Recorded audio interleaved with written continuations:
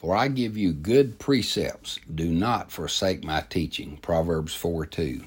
One of the greatest needs today is for fathers to love, teach, train, and be a godly model for their sons. They need to give good precepts to their children. I recently spoke to 100 young men in a juvenile detention facility.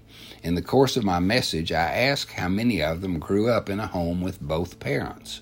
Not one of those young men had an example of a faithful, godly, present father.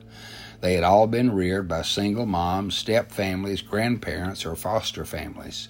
Perhaps we don't have a juvenile problem, but a father problem in our culture. Let's encourage fathers to stay, pray, and lead their sons and daughters with truth, both spoken and modeled.